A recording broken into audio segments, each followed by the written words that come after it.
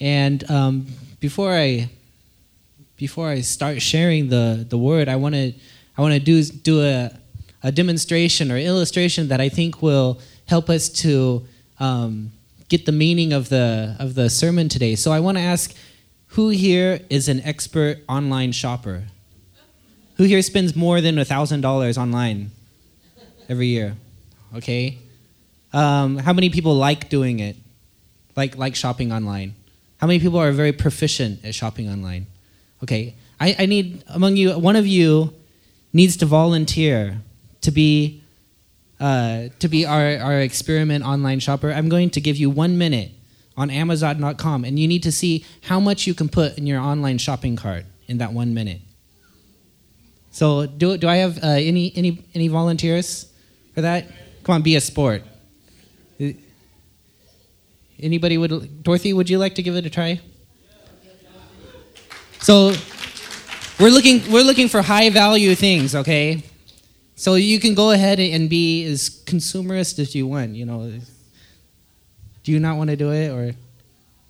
Okay, so if you'd go over to the workstation over there, and Kevin's gonna help you. So you have 1 minute. Does anybody have a stopwatch, or is can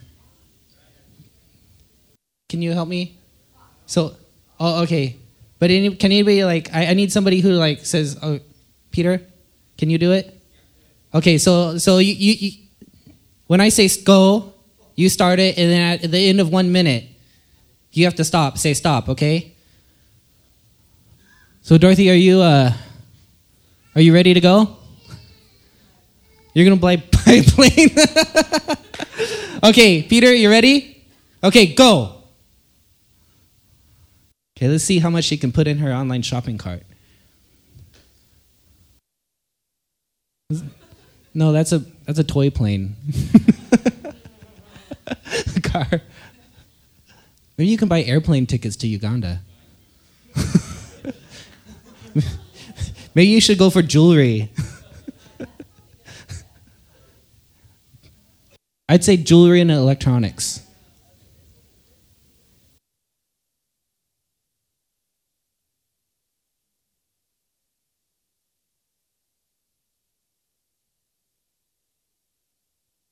And what happened to one-click shopping? Okay, we'll give you another minute. Count another minute, Peter. No, I don't think you'd have to. You just put it in your cart. Yeah.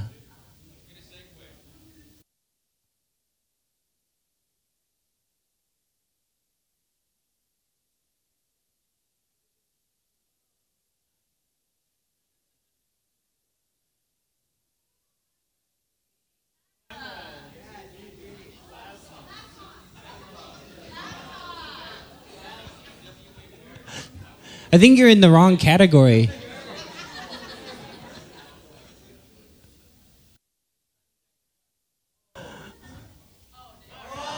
Oh no! Oh.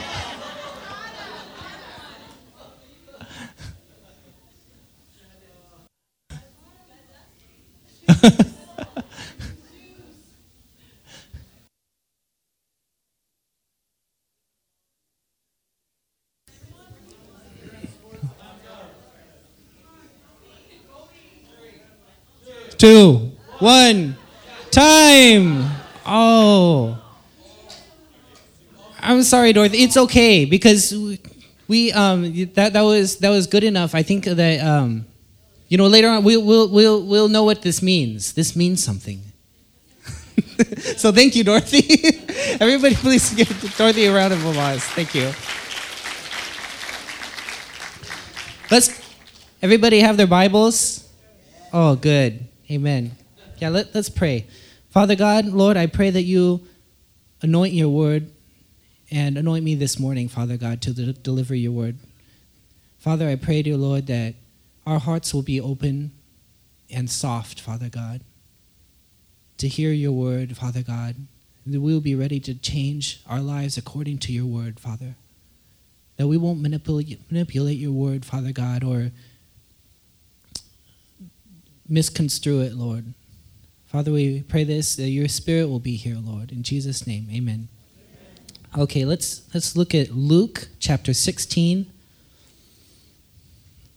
verse 1 through 15. And we're just going to read through the whole thing first, and then later on, then I'll go through those individual verses. So let's look at Luke chapter 16, chapter 16, verse 1 through 15. This is the parable of the shrewd manager. How many people know this one? So shrewd means clever or like cunning. He's like using his smarts. Jesus told his disciples, there was a rich man whose manager was accused of wasting his possessions. So he called him in and asked him, what is this I hear about you? Give an account of your management, because you cannot be a manager any longer. The manager said to himself, what shall I do now? My master is taking away my job. I'm not strong enough to dig, and I'm too ashamed to beg. I know what I'll do, so that when I lose my job here, people will welcome me into their houses. So he called in each one of the master's debtors. He asked the first, how much do you owe my master? 800 gallons of olive oil, he replied. The manager told him, take your bill, sit down quickly, and make it 400. Then he asked the second, and how much do you owe? 1,000 bushels of wheat, he replied. He told him, take your bill and make it 800. The master commended the dishonest manager because he had acted shrewdly. For the people of this world are more shrewd in dealing with their own kind than are the people of light. I tell you, use worldly wealth to gain friends for yourselves, so that when it is gone, you will be welcomed into eternal dwellings. Whoever can be trusted with very little can be trusted with much, and whoever is dishonest with very little will be dishonest with much. So, if you have not been trustworthy in handling worldly wealth, who will trust you with true riches? And if you have not been trustworthy with someone else's property, who will give you property of your own? No servant can serve two masters. Either he will hate the one and love the other, or he will be devoted to the one and despise the other. You cannot serve both God and money. The Pharisees, who loved money, heard all this and were sneering at Jesus. He said to them, you are the ones who justify yourselves in the eyes of men, but God knows your hearts. What is highly valued among men is detestable in God's sight.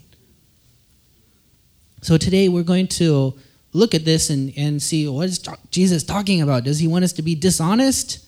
Like cheat people? No, that's not the point. But we're gonna first learn what Jesus was trying to convey. What's the meaning he was trying to convey, and then we'll see how that applies to our own lives. So let's look at verse 1 and 2. Jesus told his disciples, there was a rich man whose manager was accused of wasting his possessions. So he called him in and asked him, what is this I hear about you? Give an account of your management, because you cannot be manager any longer. So there was the manager. He's not a very good manager. He's like kind of wasting, $1,000 here, yeah, whatever. And he's just spending his money his master's money wildly. So, of course, if you were the master, you'd say, hey, what's going on? So he calls him in. He says, I've been hearing bad things about you. I'm going to give you a very short time, maybe a day or two, and then you need to give an account. If you can't justify yourself what these things I've been hearing about you, you're out of a job. So the manager, he's in a very difficult position. He knows there's no way he can give a good excuse for what he's been doing. He knows that he's going to get fired. It's a given. So he needs to figure out what he's going to do. Let's read verse 3 and 4, or 3 through 7. The manager said to himself, what shall I do now? My master is taking away my job. I'm not strong enough to dig, and I'm too ashamed to beg. I know what I'll do, so that when I lose my job here, people will welcome me into their houses. So then he calls in these two guys. He says, tell me, what's your debt? What do you owe my master? And they say this, I'll tell you what. give me your the certificate or whatever it is, and let's scrap this, tear it up, and let's write a new one right here, right now. And I'm gonna cut it down, because he still had the authority to do that as the manager. So when his master came, then the next day or day or two, he said, "Okay, time to give an account." And then he found out what the manager did. He's, oh, pretty smooth.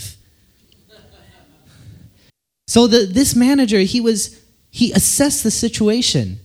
He said, "There's no way I can justify myself, and I'm too weak to dig. I'm not strong enough. I'm too ashamed to beg. So what can I do?" He realized he still had some opportunity to ensure his future welfare. He must have been really happy. He was like, "Yeah, I know what I'm going to do." So he thought fast. Now let's look what the master says in verse 8 and 9. The master commended the dishonest manager because he had acted shrewdly.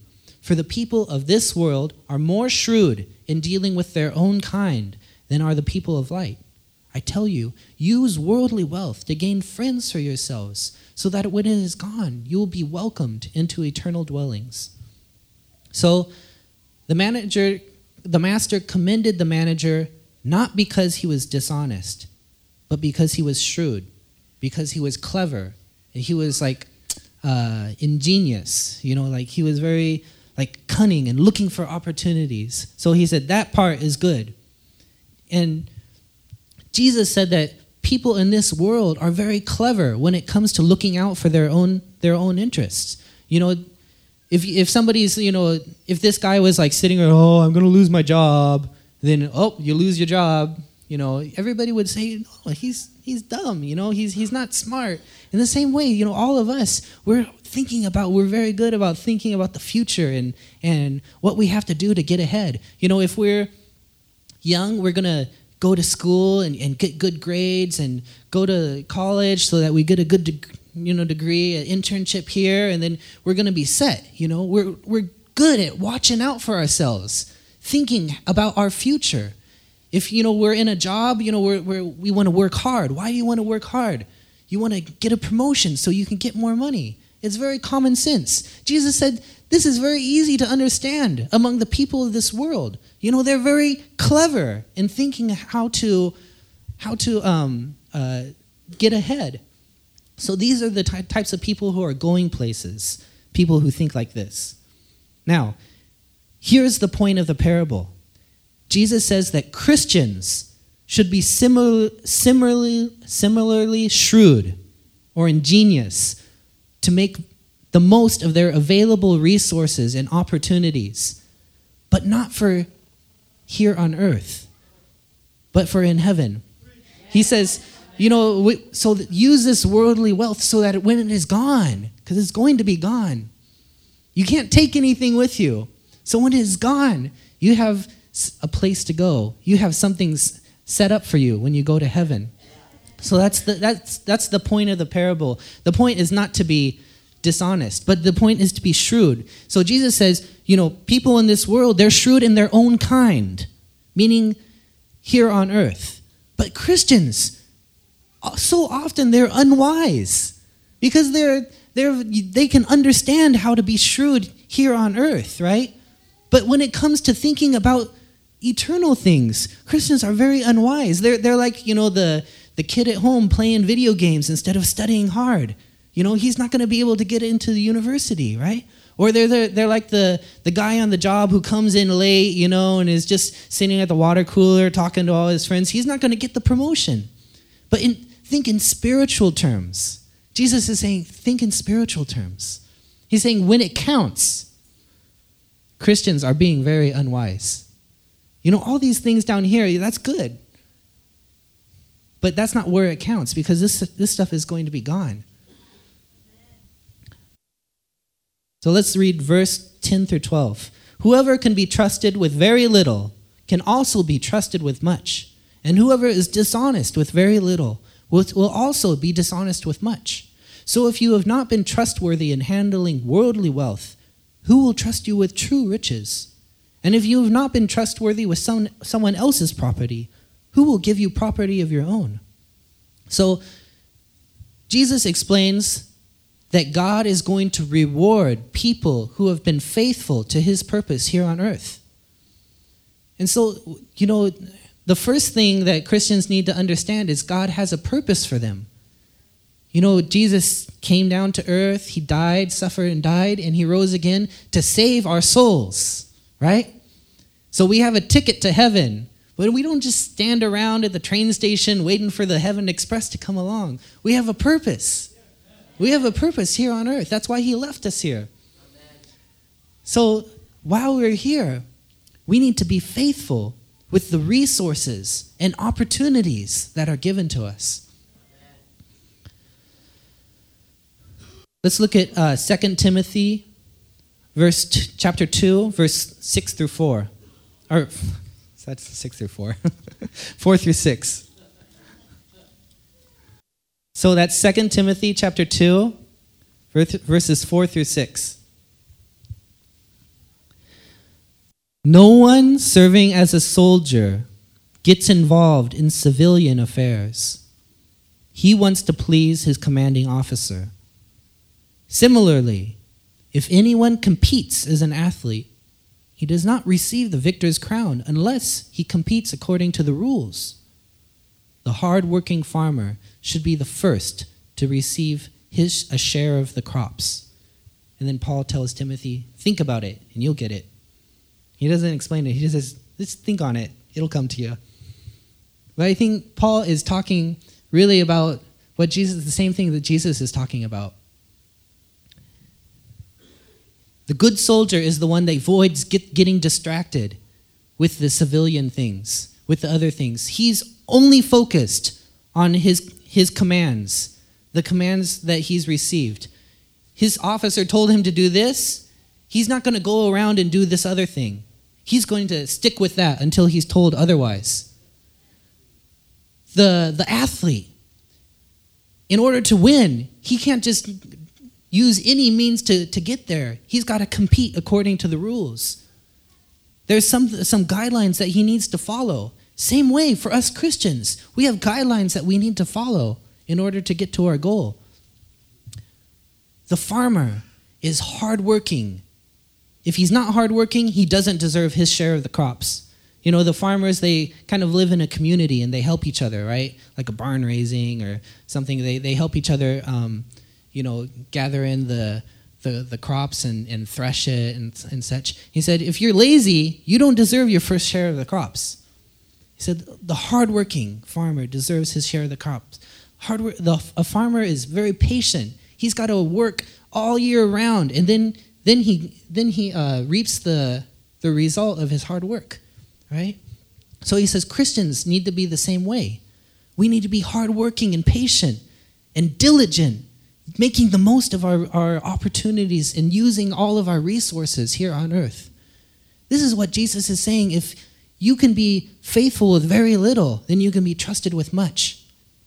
If my daughter is 3 years old, there's going to be a series of tests that she's going to show me how responsible she is before I trust her with, more and more things. Eventually, she's going to ask me for a car, right?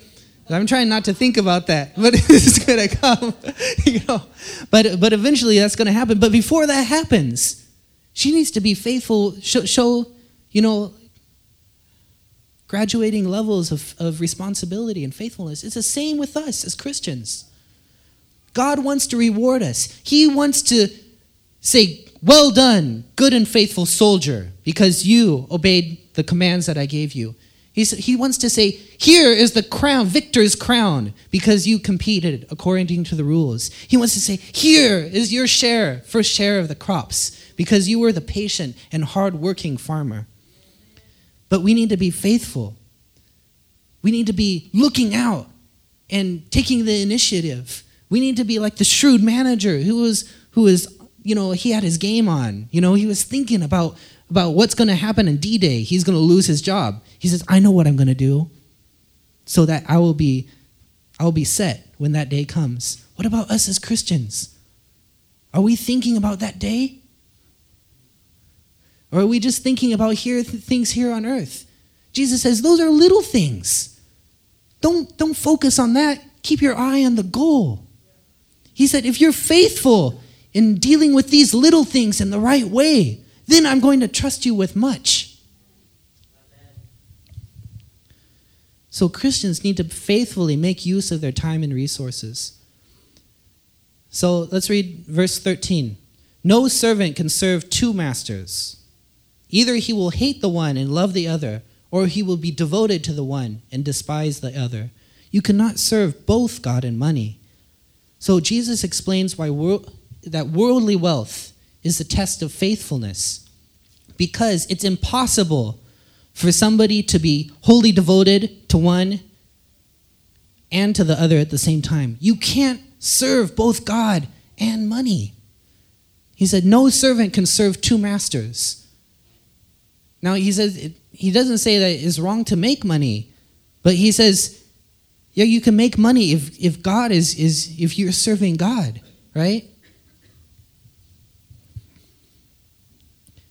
Now, the Pharisees who loved money heard all this and were sneering at Jesus. He said to them, you are the ones who justify yourselves in the eyes of men, but God knows your hearts. What is highly valued among men is detestable in God's sight. So Jesus had just said the thing about God and money. You know, you can't serve both God and money. And it hit the Pharisees pretty hard. And that's why they sneered at him. To sneer at somebody is to kind of like smile with contempt. So you're like, you know, it's like, he's an amateur. You know, they're to say, oh, that Jesus, he really doesn't know the Bible. You know, he's just making these things up. Or he's very impractical. Do you think really anybody can get by with money? You know, they're like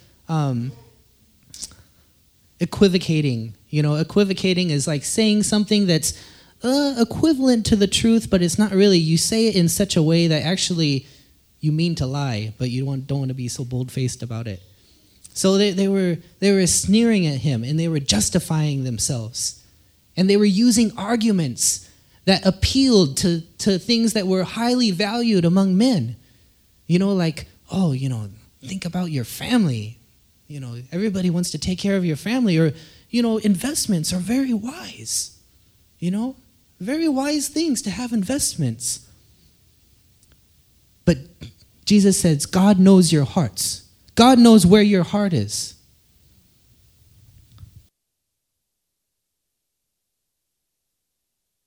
So now let's look at how we can apply the things from this parable in our own lives.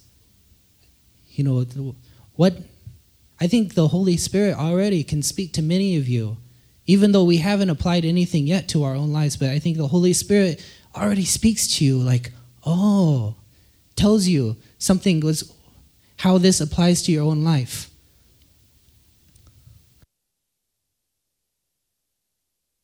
So the first thing that I can see is that we need to be aware of the time that we have and the opportunities that we have. The first thing that we see is time is valuable, because the dishonest manager, when he got that call from his boss, says, what's this I hear about you? I'm going to be in town in a few days, and you better give a good account to me. You're going to lose your job. And the manager knew there was no way he could justify himself. In the same way, we each have our day coming. Either Jesus is going to come back, or we're going to go meet him. We have limited time, just like the shrewd manager. We need to think and be clever how to use our resources, how to use our opportunities to prepare for that time. Now, this affects several things. I could think of just a few here. I talk about hobbies, career, education, marriage. That's all I put down. But I think it can affect many things in our lives. You know, in terms of our hobbies, right? We shouldn't have too much free time. You know, free time is good, but too much free time is not good. Because I think, you know, Jesus is going to come back. When he comes back, if we tell him, oh, I spent my time, you know, building model airplanes, he's not going to be too impressed, you know. For me, I mean, I admit, you know, I like to keep goldfish. So I spend, maybe an hour a week, cleaning my goldfish tank, and looking at my goldfish and stuff. And so I think that's okay because everybody, we're human, right? God gives us, things we enjoy. We can paint, we can play guitar, whatever. But it's like there's such a thing as, too much is too much, right? So unless that thing is really, is a way to make you be normal, then that's good. But if it's, I hope you guys know what I mean, right? Because if you're just, playing video games all the time when you should be studying, that's like too much free time, right? Okay. We need to think about the finish line. We need to be disciplined, like the soldier who doesn't get involved in civilian affairs. Okay? I think this affects our careers. Because a career, how many of us, you spend a lot of time at your job and you're like, man, I spent a lot of time at my job this week.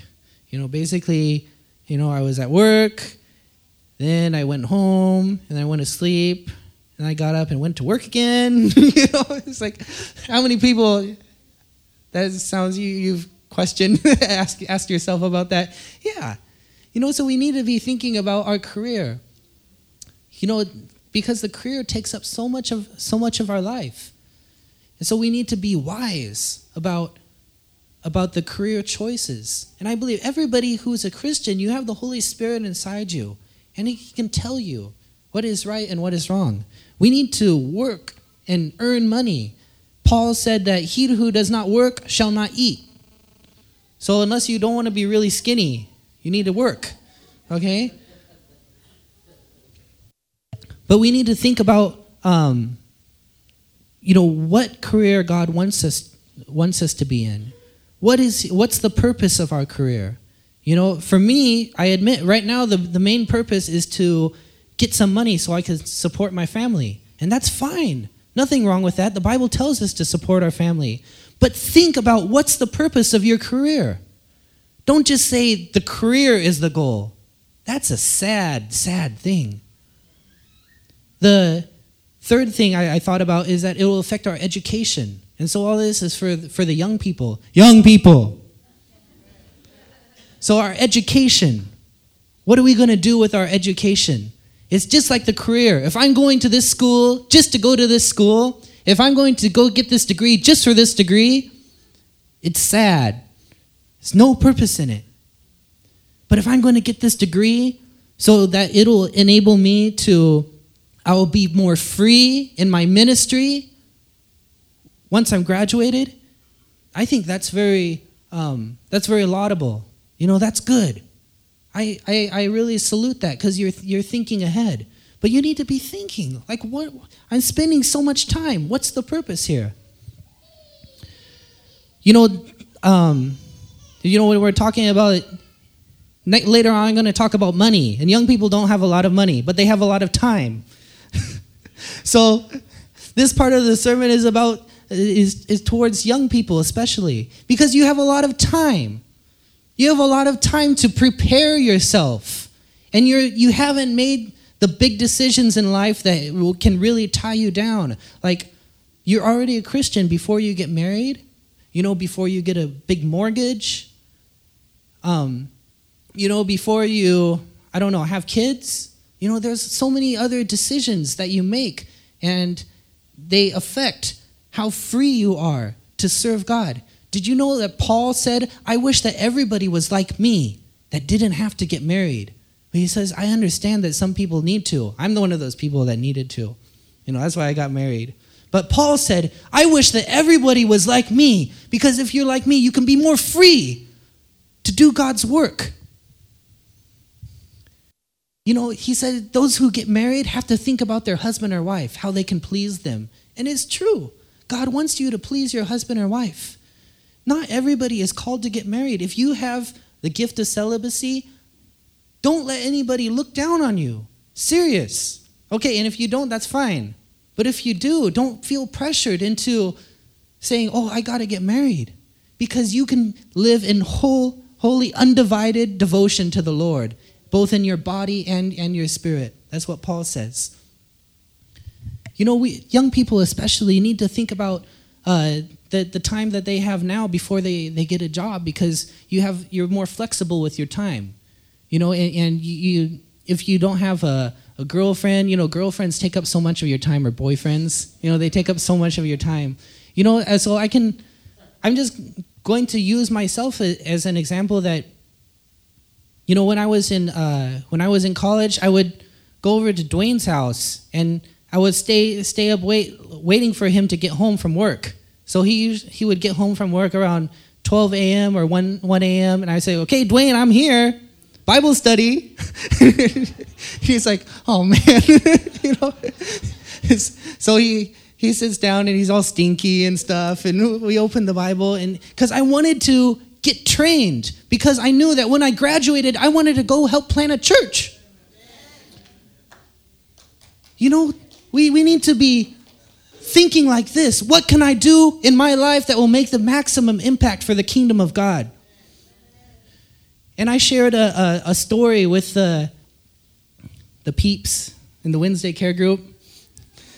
You know, and we were talking about Hudson Taylor had a story, and he was saying, you know, we need to do the most we can to save people who are out there. They're like drowning people, and we have something that can save them from drowning. If we say, oh, it's not convenient for us to go save them, well, aren't we guilty of those people's lives? In the same way, if we have the opportunity to do something for God and we don't do it, if we have an opportunity to save these people and we equivocate, we make up excuses, aren't we guilty?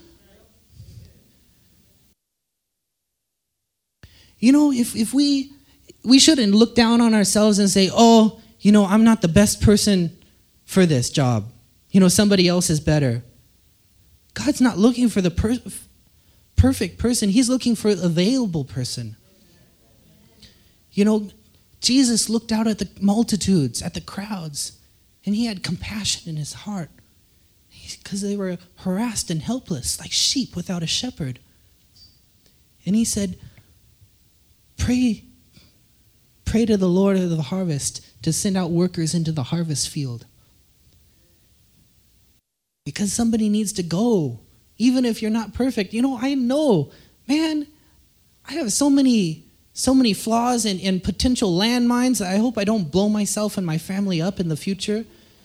But nonetheless, we have to risk it. And we pray to God for grace. So you look at yourself and you say, oh, I made this mistake. I'm starting so late. I'm not smart. I can't talk. I'm shy. Whatever. You know, we come up with all these things. And God is not going to use everybody in the same way, but he's going to use you in a special way, just the way he wanted to. But as long as you're wholly devoted to him, he's going to use you. You know, let's not be the people who are on our deathbed and we're having regrets. Amen? Now, obviously this will affect who you marry too. So you guys can figure that out. Let's look in 1 Corinthians chapter 7, verse 29 through 31. 1 Corinthians 7, 29 through 31. These are some of my favorite verses. What I mean, brothers, is that the time is short. The time is short. The time is short. It's short. That means it's going to come to an end. It's going to come to an end. From now on, those who have wives should live as though they have none. Those who mourn, as if they did not. Those who are happy, as if they were not. Those who buy something, as if it were not theirs to keep. Those who use the things of the world as if not engrossed in them. For this world, in its present form, is passing away. This world, everything here, in its present form, is passing away. You know, for people who aren't Christians, who don't believe in God, if they live as if there's no God, it's not a surprise. But for Christians who believe in a God and they live as if there's no God, you're like, what the heck is going on? And that's what Jesus was meant by with the parable of the shrewd manager. He's like, the people of the world are wise in their own kind. But what about the people of light, the children of light?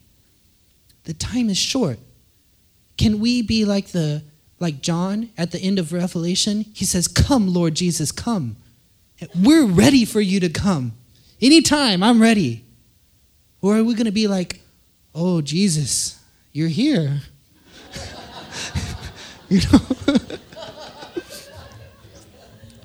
Jesus talks about, in the parable, he talks about worldly wealth. He says, use worldly wealth to gain friends for yourselves in heaven. Because when it is gone, it's going to be gone. Worldly wealth is going to be gone. Then you'll have something prepared for you. And so I was reading that, and I was thinking, oh, man, I have my bank account with Bank of America. But I need a bank account in Bank of Heaven. Amen? Honestly, so seriously, I'm thinking about this. I'm looking at, and the Bible says, do not store up for yourselves treasures here on earth. And there's no footnote. So I don't want Jesus to come back and he's like, Tyson, you got a lot of money in your bank account. What were you planning on doing with this? Oh, I was going to send it off next week to Burma. So seriously, have you ever thought about that? If we have a lot of money in our bank account, why is it there? Jesus says, do not store up treasures for yourself here on earth. And like investments and all this. I trade stocks too. I like to, think about the investments. And I have a life insurance policy. So I'm honest. I'm very honest. I was talking to Pei Shi. I was like, Pei Shi, you know what? I've been reading the Bible. She's like, what? Because I seriously, I think this is a personal thing for each person. But to me, the Bible says God gives you things to put to use. And the way you invest them is not by buying so many properties or putting your money in this portfolio or that portfolio, but the way you invest it is you put it to use in the kingdom of God. And if that's not the meaning of this parable, then I don't know how to read the Bible any other way, because that's what I obviously see here. New Hope International Church, we don't have to be like the church down the street. We don't have to be like the church we were yesterday. We can change our mind. We can start taking God at his word. Even in the times of economic trouble, we can be the people, God, you are going to provide for me because I want to build your kingdom with everything that I am. As for me and my house, we will serve the Lord. And God is going to take care of those people. God's going to watch out for those people. He's going to say, you the man. Say, I got your back. Because you're doing my work. So, we have to be careful. Are we like the Pharisees who are going to sneer at the people who live by faith? And sneer at the ideas? That's totally impractical. I know I'm not being very practical. My goodness. Oh boy. At work, Bart knows we write marketing materials and our main audience is business decision maker. So we have to write to persuade these people. And I know this is not a very good argument,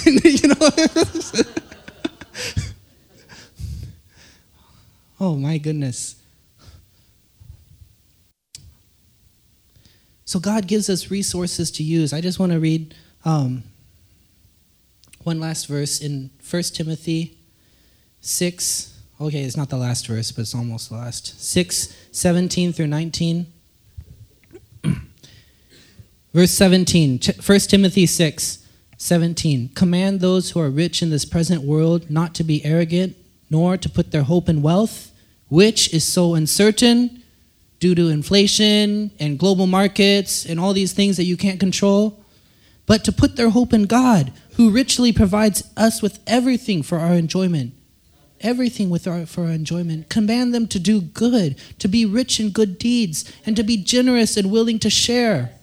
In this way, they will lay up for themselves treasures in heaven, for themselves as a firm foundation for the coming age, so that they may take hold of the life that is truly life. Truly life. You know, I want to have faith so that I can live without a worry in this world, and I can live like the birds in the air and the lilies on the field, that God is going to provide for them in resplendent glory. You know, rich people, they have a lot of problems. You don't want to be rich. So we need to be careful about going into debt. If you're in debt, you're always thinking about, oh man, I got to pay this guy. You know? Oh yeah, you buy that boat, but then you got to pay off the boat. You can't go on a mission trip. You can't, sell everything and go be a church planner because you got the big mortgage. Because you have, 8-bedroom house. In Romans 13:8, it says, leave no debt outstanding except the continuing debt to love one another. The Bible says, don't be in debt. And I have a house mortgage, and I know it's difficult, so I'm not being very practical. I know I'm not being practical. So I think we need to have these ideas. Don't be in debt. I need to make clear all this junk out of my life so I can be ready to serve God. I got so much stuff in my house because we moved into the house 2 years ago, and I still have stuff that was packed up from when I was in D.C., like three years ago. Man, I was like, if it's still in the box, we don't need it, obviously. And I don't even know what's in the box, I heard there's this movement in Time magazine I was reading. These people want to live with just 100 things articles. So they just have 100 things. I was like, wow, that's cool. I think I could get by with 500, maybe,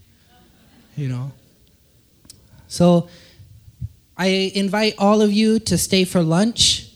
At lunch, we're going to show the slideshow of the pictures from Myanmar, from Burma, because our church, we gave some money to the people that we know in Burma, right?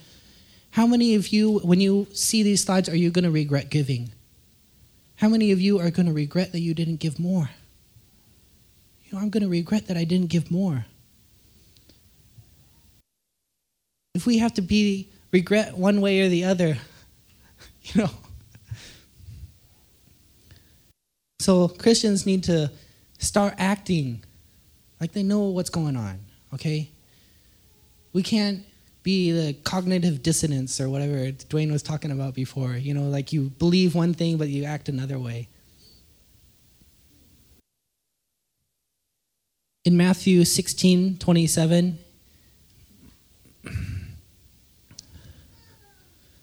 Matthew 16:27,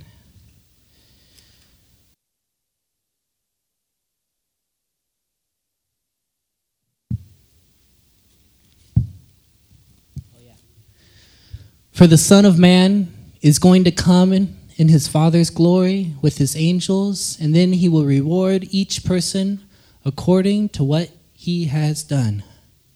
And in Revelation 22:12,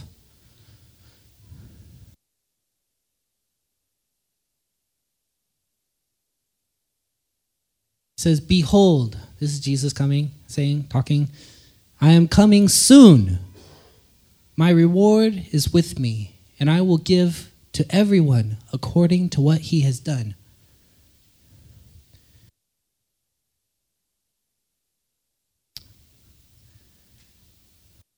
I hope that we will be ready when Jesus comes back, that we won't be ashamed.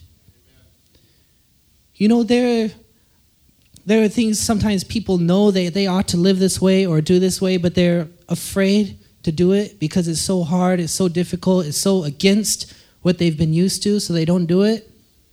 And I'm thinking, because it's July 6th, July 4th was just recently, and at the Declaration of Independence, there was the issue brought up about slavery. And it was kind of an elephant in the room. But they said, no, we can't deal with this now because we're already at war. We need to get we need to get things going. And so they shelved the issue. That's why it's not mentioned anywhere. But the issue was still there. And then our country paid a price for it, some 60, 70 years later during the Civil War. In the same way, we live here in the United States, in the most wealthy nation in the entire planet. God is going to judge us according to what we have done. To whom much has been given, much will be demanded. I'm saying that we need to live like the shrewd manager, but like a holy shrewd manager. We need to be smart about the resources and opportunities that God has given us. Our church is a small church, but we can have a big impact on the kingdom of God.